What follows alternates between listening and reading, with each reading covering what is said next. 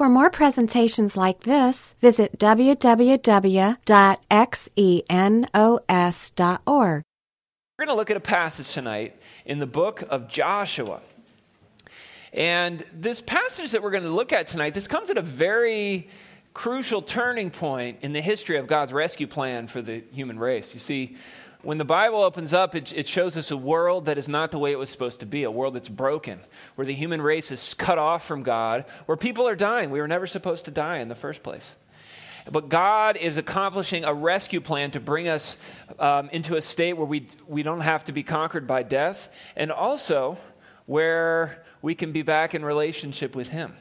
And so He started this rescue plan by picking a guy named Abraham. And He said, Abraham, I'm going to make you into a great nation, and I'm going to give you this sweet land. And that choice of Abraham was more than 600 years before the study we're going to look at tonight. And Abraham, God brought him to the land that He had promised him, but He didn't let him have any of it. He just wandered like a nomad, like a big, long camping trip for his whole life. Never owned any of that land, except one little burial plot. And then he grew Abraham's family, his kids, grandkids, great-grandkids, to about 70 people. And then they left the land. So God says, you're going to have to wait longer to get this land. He took them down to Egypt, where they lived for over 400 years. And the latter part of that time in Egypt, they were slaves. They were working on Pharaoh's building projects. And they were waiting for the promise of God. And they were growing into a mighty nation. And God sent a leader named Moses. And He says, now it's finally time, through Moses, to lead my people out of slavery and into this promised land. And so Moses, we see this great miraculous demonstration, and we see God as the God of miracles. The Creator God can do miracles, and He does occasionally, and he leads the Israelites through the Red Sea, and He leads them right to the doorstep of the promised land. And the people say, no, we don't want to go in. And God says, okay, let's wait a little longer. And so they wander around in the desert for another 40 years. And they've been waiting more than 600 years now since God called Moses, more than 470 years since they went to Egypt, 40 years almost since their first shot to go into the promised land. And God brings them to the doorstep of the promised land. And He says, now you've waited long enough. Now it's finally time to wait just a little bit longer. Which God will do sometimes. 3 days longer to be exact. And He's got different reasons. There's times where you just feel like, I've waited so long, and now I got to wait longer. And in this case, I think God's doing this because He's got one more thing He wants to accomplish, and we're going to find out tonight what that was. So we're in Joshua chapter 2. Starting in verse 1, it says, Joshua secretly sent out 2 spies from the Israelite camp at Acacia Grove. So he sends 2 guys in to check out this land that God had promised to give them. And he says, scout out the land on the other side of the Jordan River, especially around Jericho. Yeah, they were sitting just east of the promised land, right at the north tip of the Dead Sea, if you know your Israel geography, right across the Jordan River. And they could see the great, formidable city of Jericho. And he says, I want you to check things out. Especially, I want you to focus on the city of Jericho. This is the oldest city in the world, in the lowest spot in the world, down by the Dead Sea. And the walls of Jericho, formidable, terrifying, made the city practically unconquerable. In fact, these walls are so famous that even today we have wrestling moves named after the walls of Jericho. And the walls pictured here are still not as terrifying as the walls of Jericho in Joshua's day. This archaeological site is one of the first sites they ran to as soon as they had access to the Holy Land. It's been excavated many times, and what archaeologists have found is a description that matches the biblical description. Massive city, these walls, 5 to 6 feet wide. So, the walls are this wide, and more than 600 meters of wall. So, we're talking more than 6 football fields of wall surrounding this city. The walls at their low point, 13 feet tall. At their high points, close to 30 feet tall. And what I like about this reconstruction is it shows the double-walled structure of Jericho, including hills that ramp up to the walls, and then walls. So the hill it was built on made it even taller. And the double-walled structure, what they would do is they would put the poor people in between the inner and the outer wall. That was kind of like the low-income area. That was like the wrong side of the tracks, right? And it was because when the city would get attacked, that was the first part that would get attacked. and so it wasn't quite as valuable real estate. Also, the farmers in the surrounding countryside, when the city was under assault, they would draw into the city and the population would swell. And tonight, though, our story is actually going to take place in between the inner and the outer wall, on the wrong side of the tracks, in a house that was literally built into the outer wall of the city, had a window in that wall that you could look out of. And so, Scripture tells us that the two men sent by Joshua, they went out, and they went to Jericho, and they came to the house of a prostitute named Rahab and stayed there that night. Well, this is a little awkward. I don't think he told them to go there. What are they doing in the house of a prostitute? How did the spies end up there? Were they doing the usual thing you do in the house of a prostitute? A little undercover work, perhaps? I can never resist that joke. It's the last pun, though, I swear. I don't think so. There's no hint of sexual immorality in the text. God actually, he had a different view of sex than the surrounding cultures did. He had a very high view of sex, and it was reserved for marriage. And the Bible also does not cover up the failings of its heroes, including the sexual failings, the sexual sins of its heroes. So probably this was a good place to hide out. We read in the Bible, we see like a scene in the book of Genesis where the prostitutes, they come out of the city to meet the travelers before they even get into the city. It's sort of like the billboards outside of Vegas. They're trying to get the business first, or like the picture of the Big Mac right before the exit with the McDonald's. They're trying to get there ahead of time because they want your business. And that's basically what the prostitutes would do. They would go out and meet people, and they would escort them back into the city. And so this would have actually been a pretty nice way for these spies to get into the city undetected. They would have been disguised just like travelers. They would not have been dressed as Israelites. I think, though, it was not just a place to hide out, but God is sovereign, and he had something in mind. God is doing something here, and it's no accident that these spies ended up in this particular house of this prostitute named Rahab on that night. Which brings up another question. Not just how did the spies end up there, but how did Rahab end up there? Where did she come from? We really don't know much about her backstory, but you can sure bet that the life of a prostitute was horrible. Nobody, no little girl wanted to grow up to this kind of life. In ancient times, there was not really jobs for women. There was, unless you were married to someone that could provide for you, you were in trouble. There was no social security system, and so you did what you could to keep from starving. And, it was a short life expectancy. Rahab might have been the same age or younger than a lot of the women here in this room because prostitutes just didn't live that long. The life was fraught with all kinds of problems, whether it was STDs, whether it was brutal treatment at the hands of men in private quarters, whether it would be the God knows how many abortions, using very primitive means, because who wants to purchase a pregnant prostitute? This was part of survival. They were doing whatever they could to survive. And just the toll it takes on your soul to sleep with guy after guy, sometimes 2, 3, 4 men in any given night. It's a depressing life. It's a lonely life.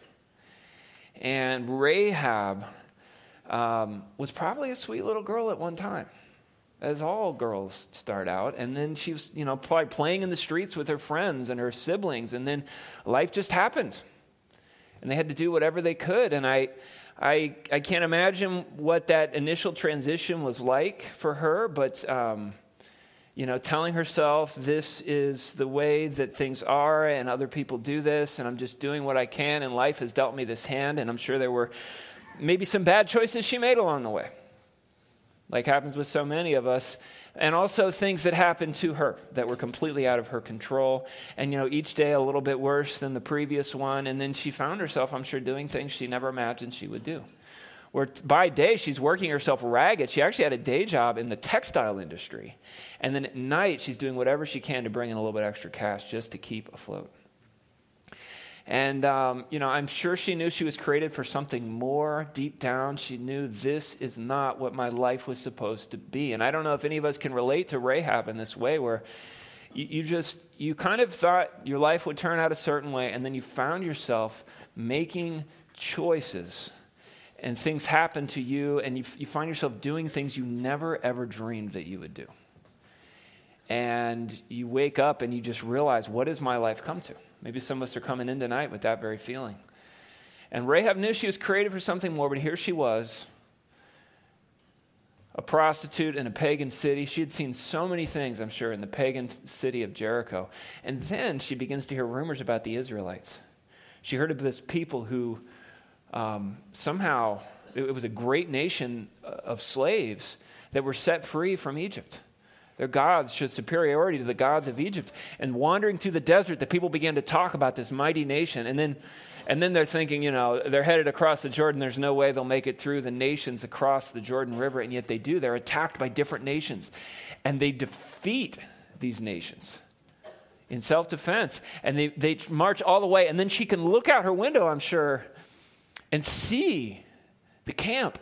The massive Israelite camp on the other side of the Jordan River. At night, what she would have seen is a giant flaming pillar of fire hovering above the people. How terrifying would that have been? Wondering what will come of us. And then one night she went out for her shift, and she met these two spies, and she was not fooled at all by their disguise. She knew these were Israelites. And Rahab senses an opportunity here. She sees an opportunity, and she's going to seize that opportunity. And so, I'm kind of a visual thinker. So, here you have Jericho, and here you have your two spies. Wearing their best ninja costumes. And then you've got Rahab just kind of making her way out of the city gate. And they walk up, and she's like, "Hey, boys, how you doing?" And they're like, "Hey." She's like, "You guys looking for a good time?" And they're like, "Yes, we are just two traveling ninjas." And ninjas are always looking for a good time. "Yes, let's go back to your place." And so she leads these disguised Israelites into the city and down to wherever she was located in the wall of the city. But she's not the only one who knows that they're there. It says, someone told the king of Jericho, some Israelites have come here tonight to spy out the land. And so the king of Jericho gathers up a posse and sends orders to Rahab. And he sends his soldiers down to her door. Boom, boom, boom. Bring out the men who've come to your house. They've come here to spy out the whole land. So it's official. These guys totally suck at being spies. They've literally fooled no one. Rahab knows. The city knows. The king knows. The ninja costumes were probably not a good idea. Ninjas were not very common in Jericho at this stage in world history. But here's where the story takes an interesting twist. The guys are sitting there thinking, surely this loose woman will turn us in. But she hid them. She hid them, the guys. She had took them up to the roof and hidden them beneath bundles of flax that she had laid out as part of her occupation in the textile industry. And so this Rahab has got a little more savvy than they gave her credit for. The bundles of flax. What they would do is they'd harvest these bundles, maybe 3 feet long, pretty thin, little reed-like crops, and then they'd have to take them up to the roof and they'd soak them, and then they'd let them dry out for a couple of weeks until they split open into these fine little fibers, and they could use those to weave garments. They would dye them. She would have had dyeing supplies to dye these things red, among other colors.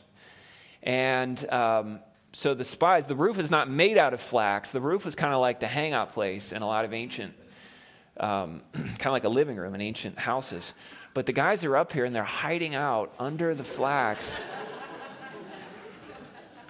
And they hear the troops downstairs and they're thinking, please, God, don't let him look under the flax. Please, God, don't let her turn us in. And they hear this whole conversation. And she says, yeah, the men were here earlier, but I didn't know where they were from. They left town at dusk as the gates are about to close. She's like, I mean, you guys know a lot of my customers are not here for that long. And they left town. I would have said something if I would have known. She says, I don't know where they went. If you hurry, you can probably catch up with them. And so once the gates closed, you couldn't get in or out. And so these soldiers have a decision to make. Are they going to search the premises, or are they going to race to the city gate before it closes so they can get out and they can search for these Israelites before they've lost them altogether?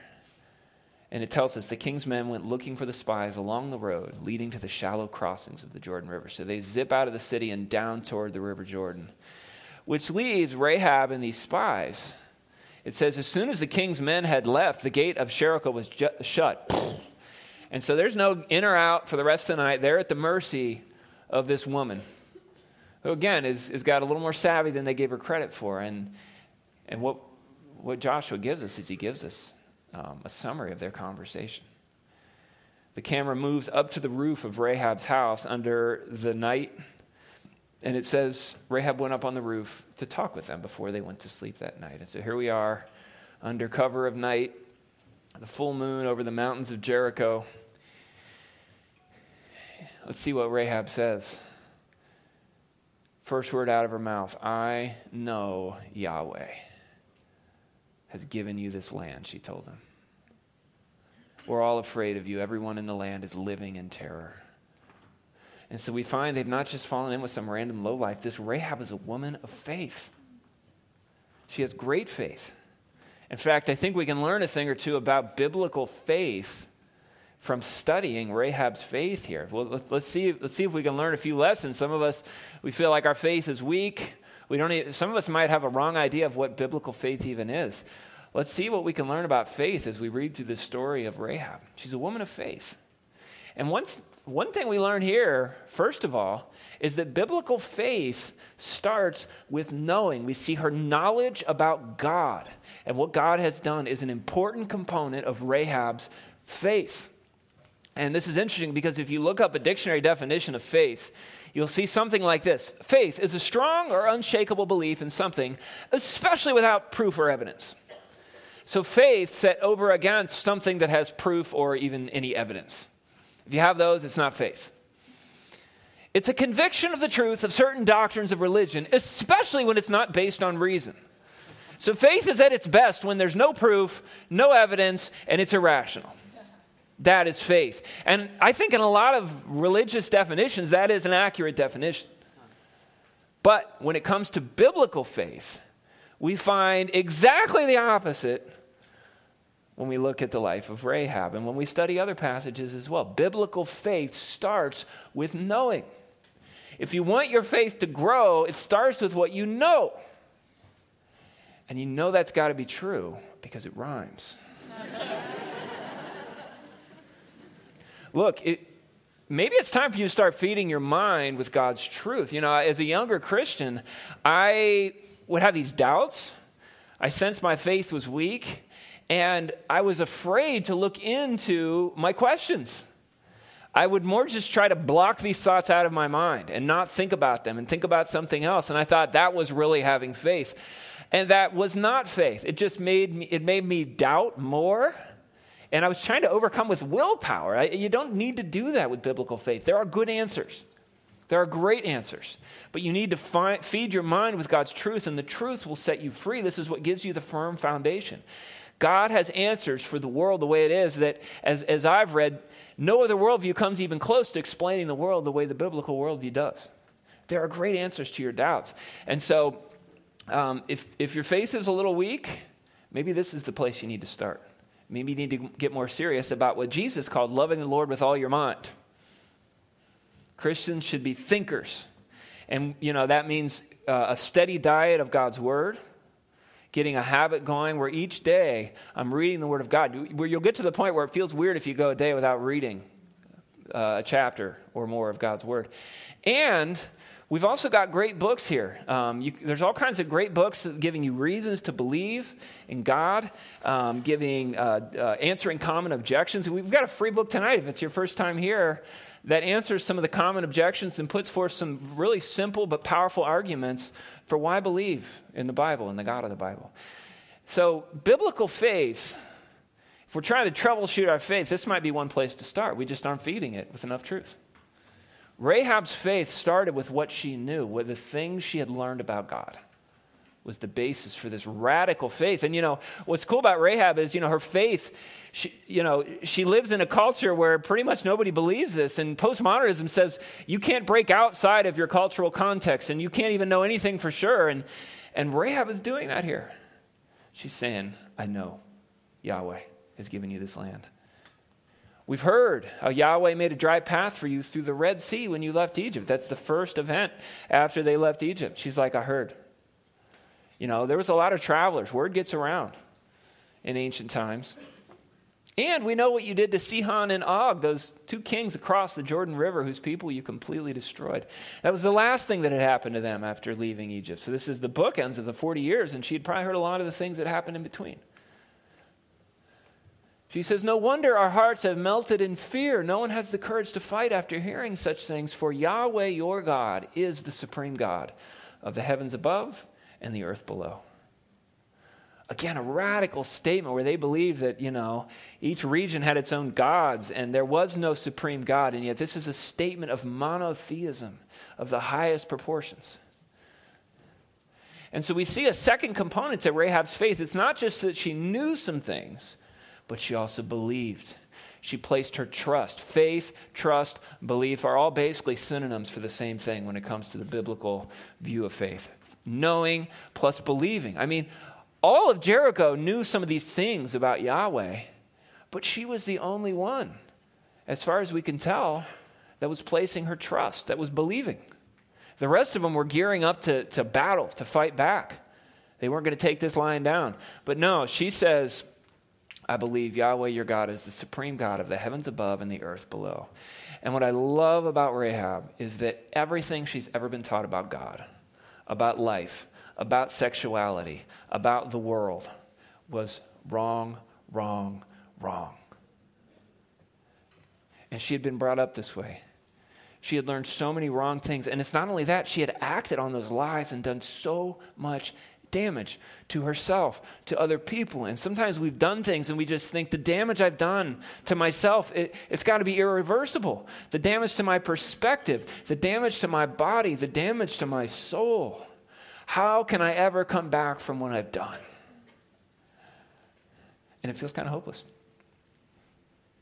And it's enough to make some of us feel like giving up.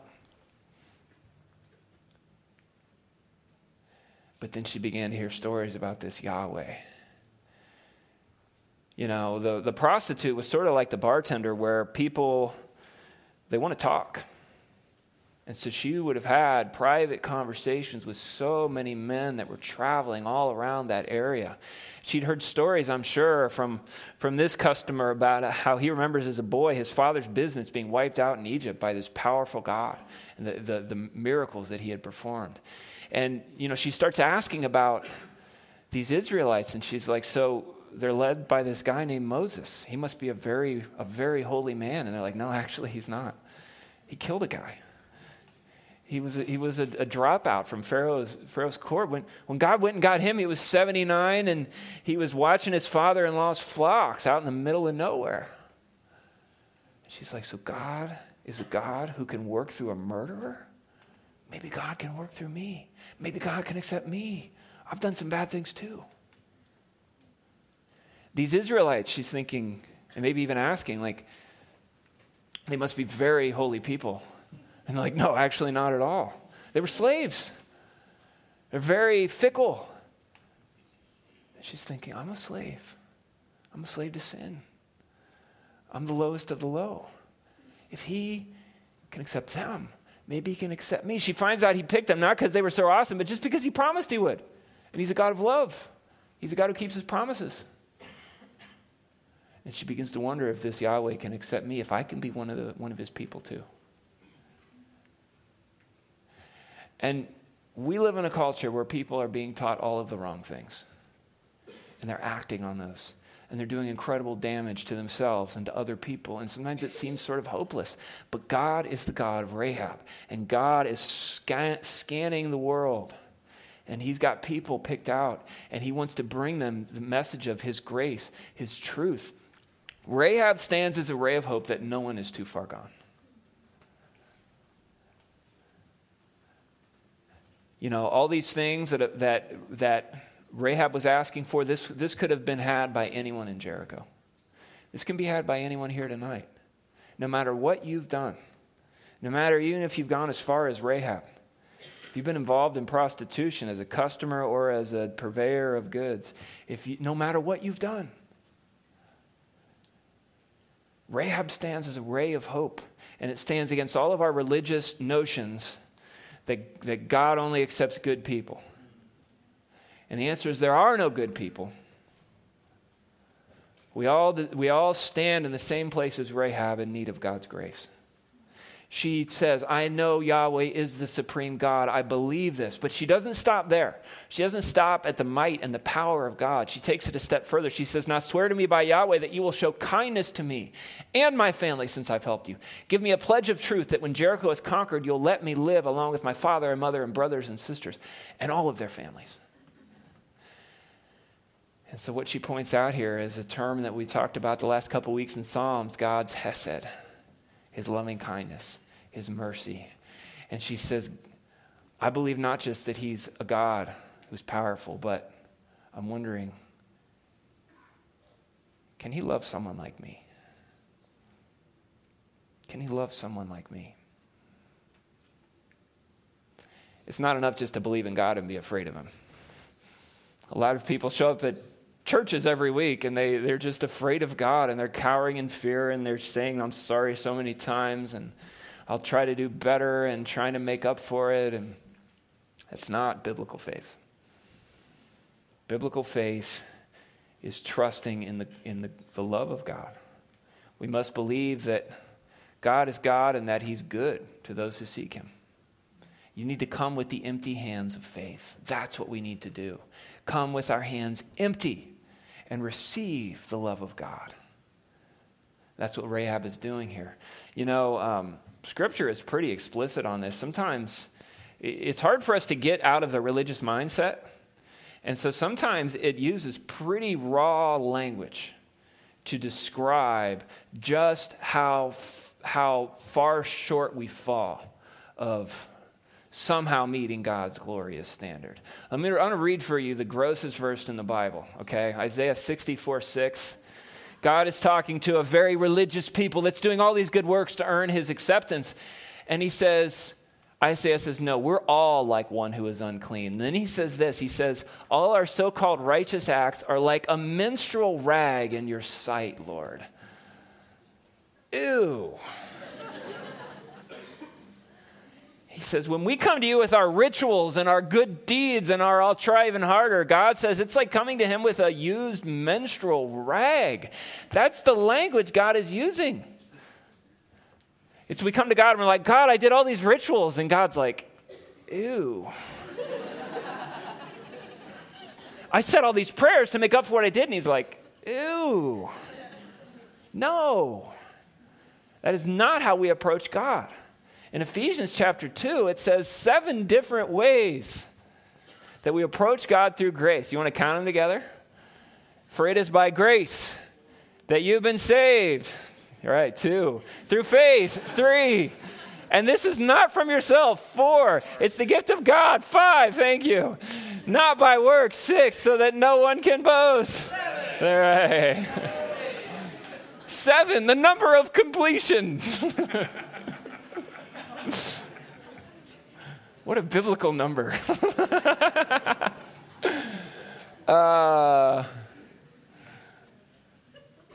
Yeah, I mean, I can't even think of any other ways to say it. And you put them all in one sentence. Grace, grace, grace. And Rahab, what Rahab is she's a case study in grace. We have it laid out in verses like this, but we also have it laid out in people. Like Rahab and like those of us who are here in this room. Well, we offer our own lives as a guarantee for your safety, the men agreed. If you don't betray us, we'll keep our promise and we'll be kind to you when Yahweh gives us the land. And so we see here a third and final component of biblical faith that we can learn from Rahab. She knew some things about God, and she believed those things. She trusted in him. And third, she acted on it. The action component in faith. Rahab is a great example of faith in action. We see her hiding the spies. They say, don't betray us. There's several action steps that she takes. And, imagine what would we think about Rahab's faith if she says everything she just said and then turned the spies into the authorities. That would leave what she had said feeling pretty hollow, wouldn't it? No, biblical faith expresses itself in action. And, maybe this is the thing missing from your faith. If you want to grow your faith, maybe you're too stuck inside your head and you're not acting enough on it. God will give you action steps. Maybe he's given you an action step already. Maybe something's coming to mind, a step of faith God wants you to take. And it's taking that step that you see the knowledge and the beliefs confirmed in action. And there's a positive cycle that happens here where then it becomes, you gain more knowledge, personal experience. Your belief is strengthened because you've trusted him and stepped out. And it gives you this even stronger faith to take action in the future. And so there's this great feedback loop that happens with biblical faith. So that might be the thing you need to take away from this is the action step is missing. You're just not acting enough on it.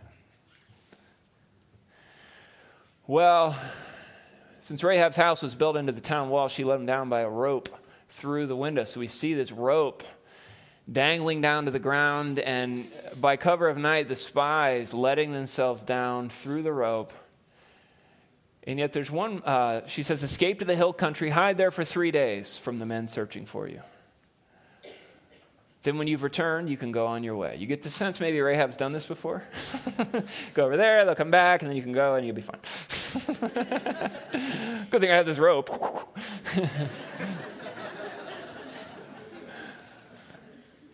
But before the men left, they had told her, we'll be bound by, there's one particular action step that's very specific here. We'll be bound by this oath is only if you follow these instructions. When we come into the land, you must leave this scarlet rope hanging from the window through which you let us down. It's a different word for rope. It's a different thing they're talking about here. Scarlet rope. In the textile industry, they needed a way to dye their garments. And so what they would do is they'd go out into that area has some pretty red rocks, and so they would boil water, they would drop all these red rocks in the water, and then they would drop these ropes in the water. And they would boil the water all the way down until all the water boiled off and the red powdery substance would get absorbed into the ropes. And then they could transport it easily.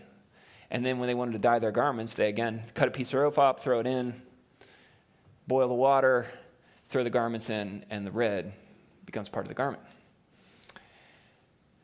And so she had some of this lying around her place there. And they said, see this red thing here? I want you to hang this on the window. And all your family members, Rahab, you asked about your family. Her family coming under the grace of God was also very important to her. That's her first instinct. All your father, mother, brothers, all your relatives must be here inside the house. If they go out in the street and are killed, it won't be our fault. But if anyone lays a hand on people inside the house, we'll accept responsibility for their death. If you betray us, we're not bound by this oath in any way.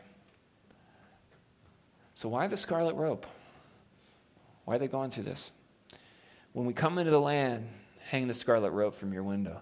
What's one of the first things the Israelites did when they came into the land?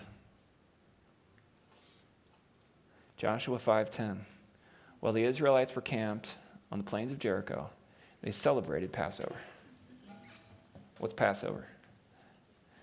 Passover looked back 40 years to an event that happened the night they left Egypt. God said to the Israelites, you've been living in this pagan land for long enough. Tonight, judgment is coming upon this land. And you need to take a perfect lamb, you need to slaughter it, you need to smear the red on your doorposts and on your door lintel. And everyone who's inside the house will escape from the judgment that's coming on the land. And this will be your last night here. Tomorrow, I set you free. You will no longer be here anymore. You will be the new reborn people of God. And what they're saying to Rahab is, that will be your last night in the land, Rahab. You've been living in this pagan land as a slave for far too long. You need the red thing on your house, and everyone in that house will be counted part of the people of God. And you'll never have to go back to a place like this again. That is the new beginning of your new life. They were saying, Rahab, you become part of the people of God the same way that we did.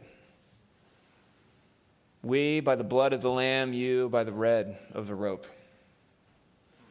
It all points forward to Jesus Christ, whose blood, he says, Christ is our Passover lamb, and it's his blood that cleanses us. It's all pictures of Jesus Christ and God's ultimate rescue plan. I accept your terms, she replied, which is, when God offers you salvation, that's what you say. It's really terms of surrender is what God is offering.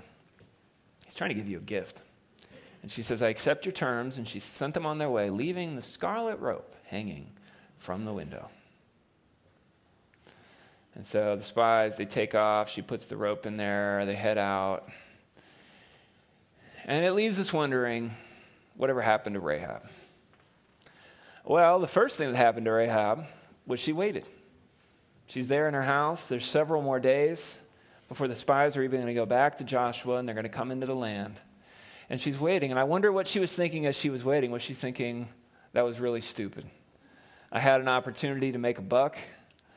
I could have done something for my advantage here, and I let him get away. Was that what she was thinking? Was she having doubts? Was she wondering if anyone saw her, and will the soldiers be back to haul her off to execution as a traitor to the state? It might have been a tense couple of days for Rahab. And then here, she's waiting, and then she's watching, and she's looking out her window, and she sees the Israelites begin to move. She sees the Jordan River part, and the Israelites walk through on dry ground. She sees them begin marching around Jericho once a day for 7 days, and then 6 or 7 times on the last day. And here she is. The rope is hanging there. She's thinking, do they see it? Are they going to keep their promises? And really, she's got to be wondering, even if they let me live, is my life really going to be any better with the Israelites? Am I just going to be a sex slave for the Israelites? Am I just going to be a nobody?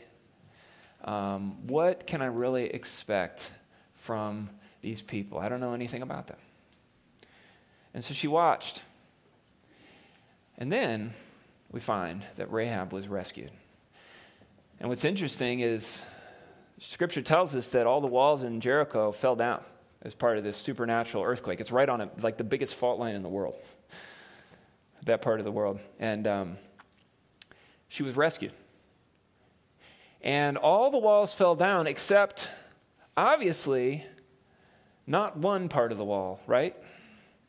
If Rahab's house was built into the wall and the rope was hanging in the window, then what must have happened is a great, terrible rumble and the walls falling down and dust everywhere. And when the dust cleared, what they would have seen is all the mighty walls of Jericho lying on the ground, except for one place, a 13 to 27 foot tall section of wall with the red rope blowing in the wind like a flag of grace.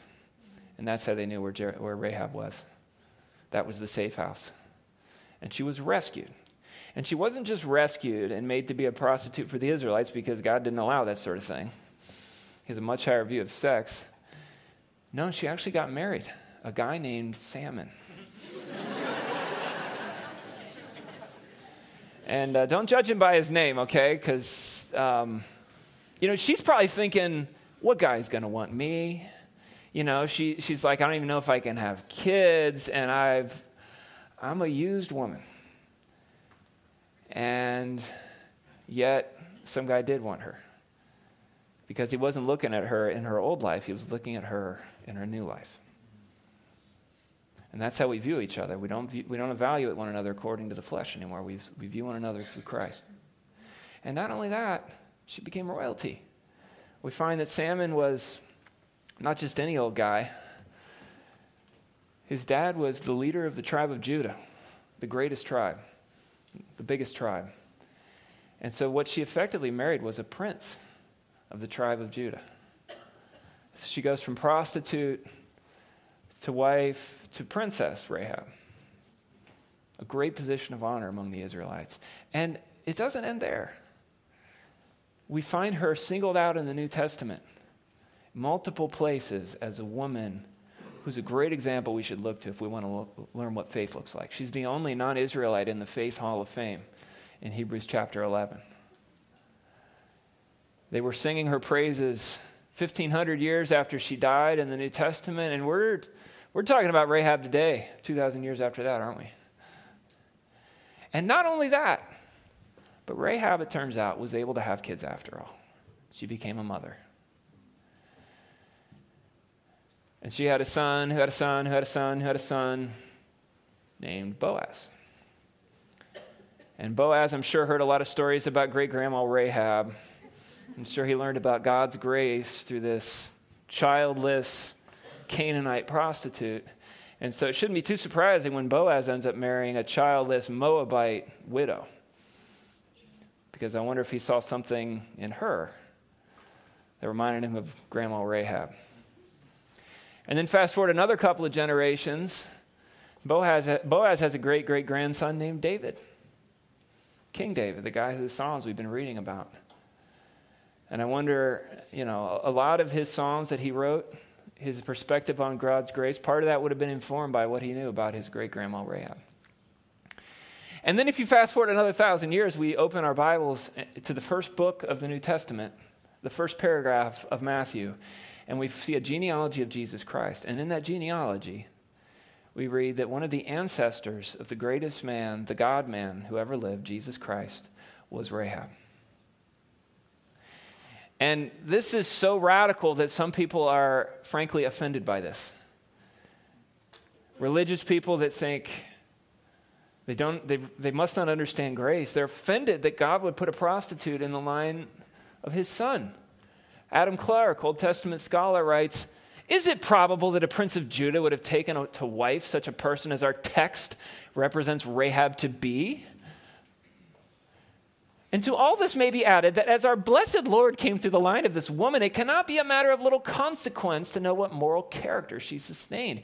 He says, no, she wasn't a prostitute, she was an innkeeper. And he does this word study to try to wrestle that word over to mean innkeeper. As an innkeeper, she might be respectable, if not honorable.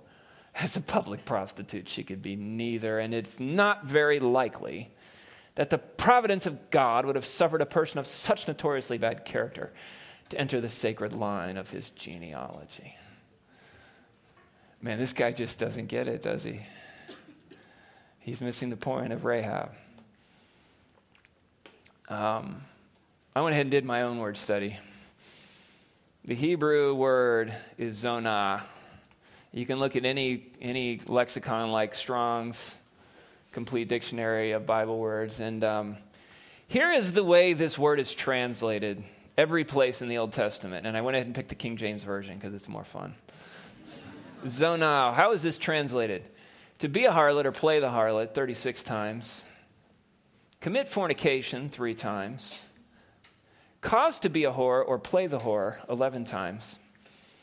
Commit whoredom or fall to whoredom 15 times. Cause to go a whoring 19 times. And last but not least, whorish a whopping 3 times. Maybe the New Testament lets us off the hook. What word does the Greek New Testament use when it describes Rahab the harlot? The word for harlot is porne. And I don't think you need to be a Greek scholar to know that's not an innkeeper. Porne? No. Now, I agree with Francis Schaeffer. He says, is Rahab any worse than we are? If it's not fitting that she should be the ancestress of Christ, is it fitting that we should be the bride of Christ? We all stand in Rahab's place in the sight of the holy God. Yeah, God is not ashamed of what you were before you came to Christ. It doesn't bring God shame. It brings him glory, because he takes the weak and the small things of this world and he sets them in a place of honor, and he gives them what they don't deserve. Yeah, it doesn't matter what you've done. What matters is what Christ has done. And that's what I want you to come away with tonight. Yes, Lord, really grateful that you've revealed yourself to us, Lord, and that you are trying to set straight our notions of salvation by works and all the things that come along with religion. Lord, you want a relationship, you want trust, and you're not looking for perfect people, because there are none, but you're looking for people that are willing to receive your mercy, your love, Lord. And God, I thank you for how clearly Rahab shows that to us, Father. I pray for anyone who's never come under the blood of Christ, that they would do so, Lord, that they would receive your forgiveness for everything that they've ever done, and that they would remember that no one's too far gone, nothing is too bad for you to forgive. And I pray, Lord, that we would learn to believe and act, Lord, and grow in our faith as well, Lord. Amen. This study was recorded at Xenos Christian Fellowship and is copyrighted. You may freely copy and distribute it as long as you keep it intact and do not sell it.